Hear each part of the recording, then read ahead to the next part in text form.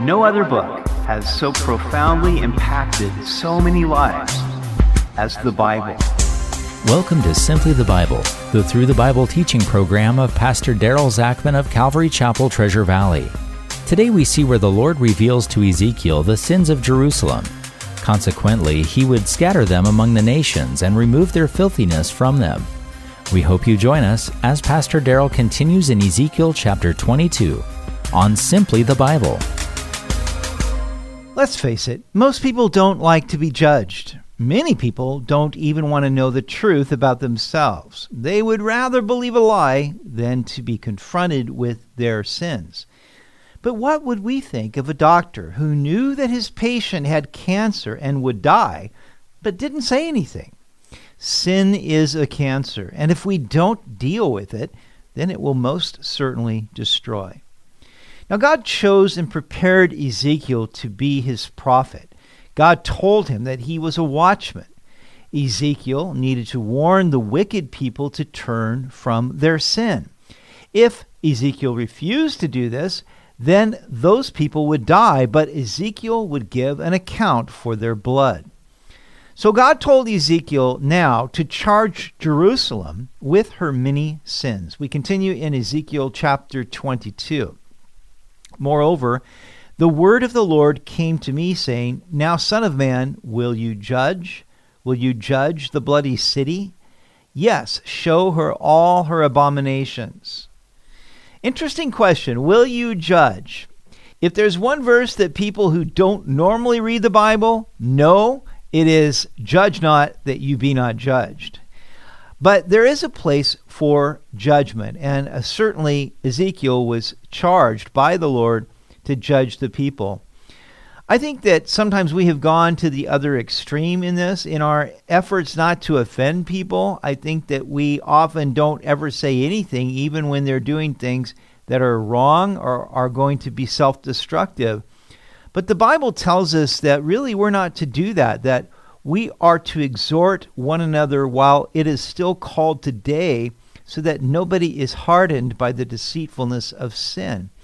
And clearly the way we go about it is very important. In Galatians chapter 6, we are told, Dear brothers and sisters, if another believer is overcome by some sin, you who are godly should gently and humbly help that person back onto the right path, and be careful not to fall into the same temptation yourself. So when it comes to judging sin, it's important that we judge those sins that really are spoken against in Scripture, and that if we do it with the right attitude. And in so doing, we can save somebody from sin and from death. Now, this is what Ezekiel was called to do, and so God said, listen, this is what you need to do. You need to confront Jerusalem with her sins. Verse 3, Then say, Thus says the Lord God, the city sheds blood in her own midst, that her time may come, and she makes idols within herself to defile herself. You have become guilty by the blood which you have shed, and have defiled yourself with the idols which you have made. You have caused your days to draw near, and have come to the end of your years. Therefore I have made you a reproach to the nations, and a mockery to all countries. Those near and those far from you will mock you as infamous and full of tumult. So God's first indictment was that they had shed blood in the city of Jerusalem. They were violent. You have defiled yourself with idols. Now, they were guilty of offering their children as sacrifices to the god Molech. So here they were committing acts of idolatry, but also acts of murder. So the Lord said, you have come to the end of your years. Their time was up. God was done warning them, and now they would see before their eyes God's judgment. God would make them a reproach to the nations. They would become an object of mockery to those around them as they saw what the Lord did in judgment against them. Look, the princes of Israel, each one has used his power to shed blood in you. In you they have made light of father and mother. In your midst they have oppressed the stranger. In you they have mistreated the fatherless. and widow. So all of these sins were going on there in Jerusalem. They dishonored their parents, which of course this was a violation of the Ten Commandments. Exodus 20:12 says, "Honor your father and mother, then you will live a long, full life in the land that the Lord your God is giving you." But they also mistreated strangers, widows, and orphans. Now, God has a special place in his heart for these people who are often disenfranchised by society. But Exodus 22:21 said, "You must not mistreat or oppress foreigners in any way." Remember, you yourselves were once foreigners in the land of Egypt. You must not exploit a widow or an orphan. If you exploit them in any way, and they cry out to me, then I will certainly hear their cry. So God was saying, look, you have not cared about these people, and you've mistreated them. You've taken advantage of them. You've oppressed them. You have despised my holy things and profaned my Sabbaths. In you are men who slander to cause bloodshed. In you are those who eat on the mountains. In your midst they commit lewdness. In you men uncover their fathers' nakedness. In you they violate women who are set apart during their impurity. One commits abomination with his neighbor's wife. Another lewdly defiles his daughter-in-law. And another in you violates his sister, his father's daughter. So God really lays it on them here. First, they had profaned his Sabbaths. Now, the Sabbath was the Lord's special sign with Israel that they were his special people. And to profane the Sabbath by working on it was to despise God's holy things and defy his authority in their lives. They had slandered one another, bearing false witness so that people were condemned. Of course, bearing false witness against your neighbor was forbidden in the Ten Commandments. But they had done this and thus condemned the innocent. They ate on the mountains, eating meat that was sacrificed to idols and committing lewd sexual acts in the worship of their gods. They were also guilty of incest. It says here that you have uncovered your father's nakedness, meaning that you have slept with his wife. They were guilty of adultery against their neighbors. All of these sins were clearly prohibited in the law of Moses. In you they take bribes to shed blood. You take usury and increase. You have made profit from your neighbor by extortion and have forgotten me, says the Lord God. Behold, therefore I beat my fist at the dishonest profit which you have made, and at the bloodshed which has been in your midst. So they were actually taking out contracts with hitmen to kill the people that they hated. They were charging usury or interest to their Hebrew brothers, which was something they were not to do. They had committed extortion, using oppression or whatever other means to take advantage of people to extort money from them. You have forgotten me. Now that was really the big problem. They had put the Lord and his commandments out of their mind. In the worship of these false gods, there were no laws that went along with the worship of these false gods. And so they just became lawless. They did not remember God nor his commandments.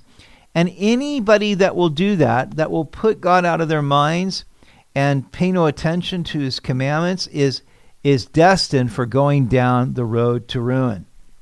So many of these violations were motivated by greed.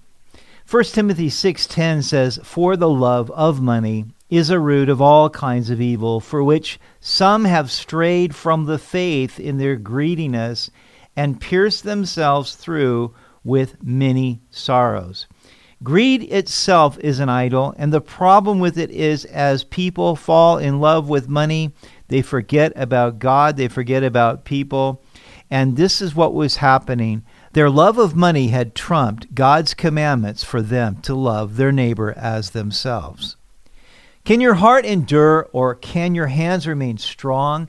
In the days when I shall deal with you, I, the Lord, have spoken and will do it. I will scatter you among the nations, disperse you throughout the countries, and remove your filthiness completely from you.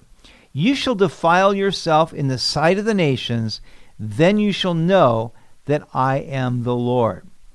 So God said, can you endure when I finally bring this judgment upon you? Will you still remain strong at that time? And of course they couldn't. God said, I have spoken and I will do it. He had warned them for so many years through his prophets, through the law of God itself, and yet they had done nothing. But now God would do what he had said. He would fulfill his promises, and he would scatter them among the nations. Now, they had desired to worship the gods of these other nations, especially as these nations had conquered other nations. They thought, well, their gods are more powerful than our gods, so we're going to worship their gods. And so God was saying, okay, I'm going to just give you over to those peoples, and you're going to live among them and know what it's like to be apart from me. But he said, I will remove your filthiness. And we need to understand that the purpose of all of this was not merely to be punitive. It was so that God would be able to remove the filth from his people. And it was effective, because when they would come back from Babylonian captivity, never again would they turn to their idols. Through this, God said, you shall know that I am the Lord. And of course, that is really why God does bring judgment to a people who engage in wickedness and will not repent.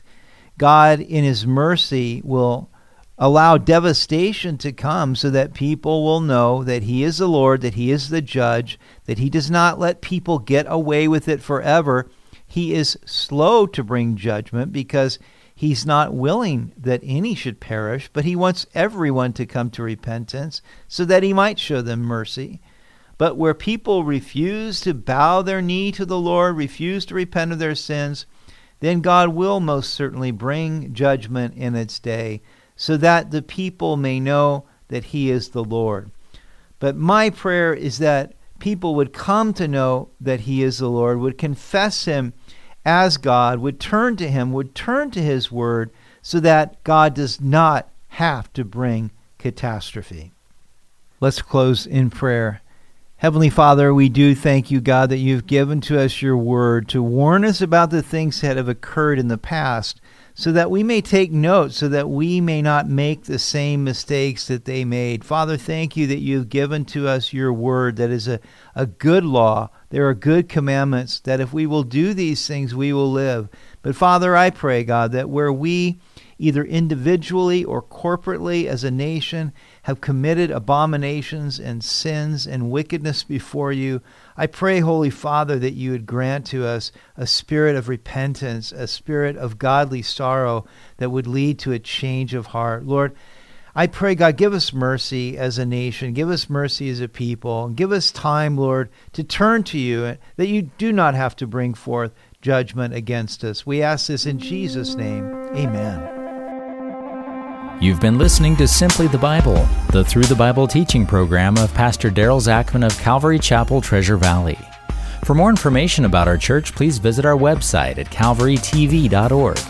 If you have any questions or comments, please email us at office@calvarytv.org. To listen to previous episodes, check out our Simply the Bible podcast, and please leave us a review. It helps a lot.